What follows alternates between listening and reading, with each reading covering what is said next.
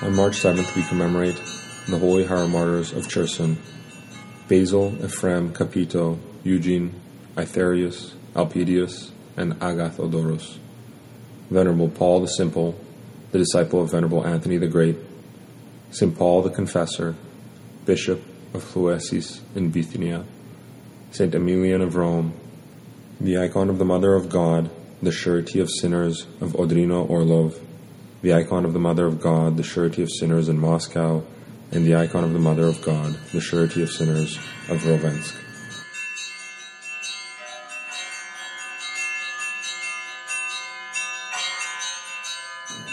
The Hieromartyrs Basil, Ephrem, Eugene, Elpidius, Agathodoros, Aetherius, and Capiton carried the gospel of Christ into the North Black Sea region, from the Danube to the Dnieper, including the Crimea. They were bishops of Cherson at different times during the 4th century, and they sealed their apostolic activity with martyrdom. Only Aetherius died in peace. Long before the baptism of Rus, under Saint Vladimir, the Christian faith had already spread into the Crimea, which in antiquity was called Tauridia and was ruled by the Roman Emperor. The beginning of the enlightenment of Tauridia is attributed to the Holy Apostle Andrew, the first called, commemorated on November 30th. The Church's enemies unwillingly contributed to the further spread of Christianity. The Roman emperors often banished traitors to this area. During the first 3 centuries, Christians were regarded as traitors because they would not follow the state religion. In the reign of Trajan, 98 to 117, St. Clement, Bishop of Rome, commemorated on November 25th, was sent to work in a stone quarry near Cherson. There he continued his preaching and suffered martyrdom. The pagans inhabiting the Crimea stubbornly resisted the spread of Christianity, but the faith of Christ, through its self-sacrificing preachers, grew strong and was affirmed. Many missionaries gave their lives in this struggle. At the beginning of the 4th century, a bishop's see was established at Cherson. This was a critical period when Cherson served as a base for the Roman armies which constantly passed through the area. During the reign of Diocletian, 284 to 305, the Patriarch of Jerusalem sent many bishops to preach the gospel in various lands. 2 of them, Ephrem and Basil, arrived in Cherson and planted the word of God there. Later on, St. Ephrem went to the peoples living along the Danube, where he underwent many tribulations and sorrows.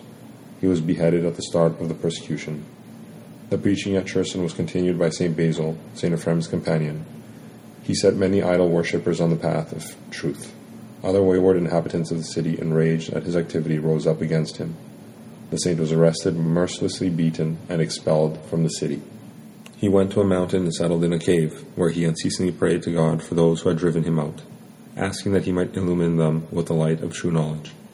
And the Lord provided the unbelievers with a miracle. The only son of an important citizen of Cherson died. The dead child appeared to his parents in a dream and said that a certain man named Basil could resurrect him from the dead by his prayers.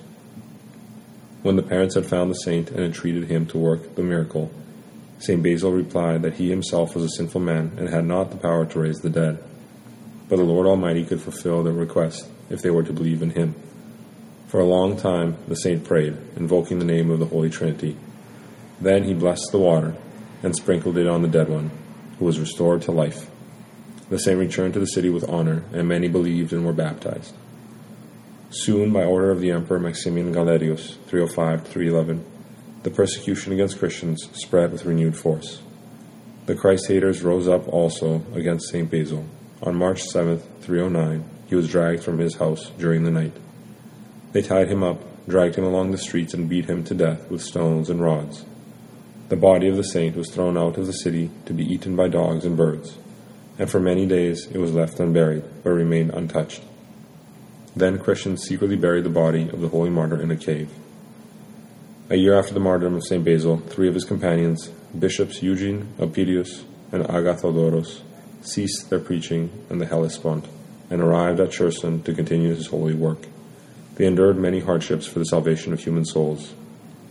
All 3 bishops shared the fate of their predecessor. They were stoned to death by the pagans on March 7, 311. When Constantine the Great, commemorated on May 21st, took the throne, Bishop Aetherius was sent by Emperor Constantine to Cherson from Jerusalem. At first, he also encountered hostility on the part of the pagans, but the Holy Emperor would not tolerate acts of violence against the preacher. he issued a decree permitting the Christians of Cherson to have church services without hindrance. Through the efforts of St. Aetherius, a church was built in the city, where the saint peacefully governed his flock. St. Aetherius journeyed to Constantinople to thank the emperor for protecting the Christians. He fell ill and died on the return trip. The Holy Emperor Constantine then sent Bishop Capiton to Cherson to replace St. Aetherius. The Christians met him with joy, but the pagans demanded a sign from the new bishop, so they might believe in the God whom he preached.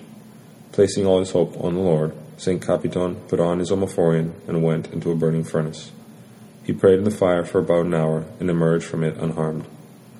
Shall anyone bind fire in his bosom and not burn his garments? Solomon asks in Proverbs 6:27. St. Capiton carried red-hot coals in his phelonion, yet neither his body nor his garments were scorched. Many of the unbelievers were then persuaded in the power of the Christian God. This miracle and the great faith of St. Capiton were reported to St. Constantine and the Holy Fathers of the First Ecumenical Council in 325, and they all glorified God. After several years, St. Capiton journeyed to Constantinople on business, but the ship encountered a storm at the mouth of the Dnieper River. The local people, pagans, seized the ship and drowned all those on board, including St. Capiton. Although this occurred on December 21st, St. Capiton is commemorated with the other hieromartyrs of Cherson on March 7th. St. Paul the Simple of Egypt also lived in the 4th century and was called the Simple for his simplicity of heart and gentleness. He had been married, but when he discovered his wife's infidelity, he left her and went into the desert to St. Anthony the Great, commemorated on January 17th. Paul was already 60 years old, and at first St. Anthony would not accept Paul, saying that he was unfit for the harshness of the hermit's life. Paul stood outside the cell of the ascetic for 3 days, saying that he would sooner die than go from there. Then St. Anthony took Paul into his cell and tested his endurance and humility by hard work, severe fasting, with nightly vigils, constant singing of psalms and prostrations. Finally, St. Anthony decided to settle Paul into a separate cell. During the many years of ascetic exploits, the Lord granted St. Paul both discernment and the power to cast out demons. When they brought a possessed youth to St. Anthony, he guided the afflicted one to St. Paul.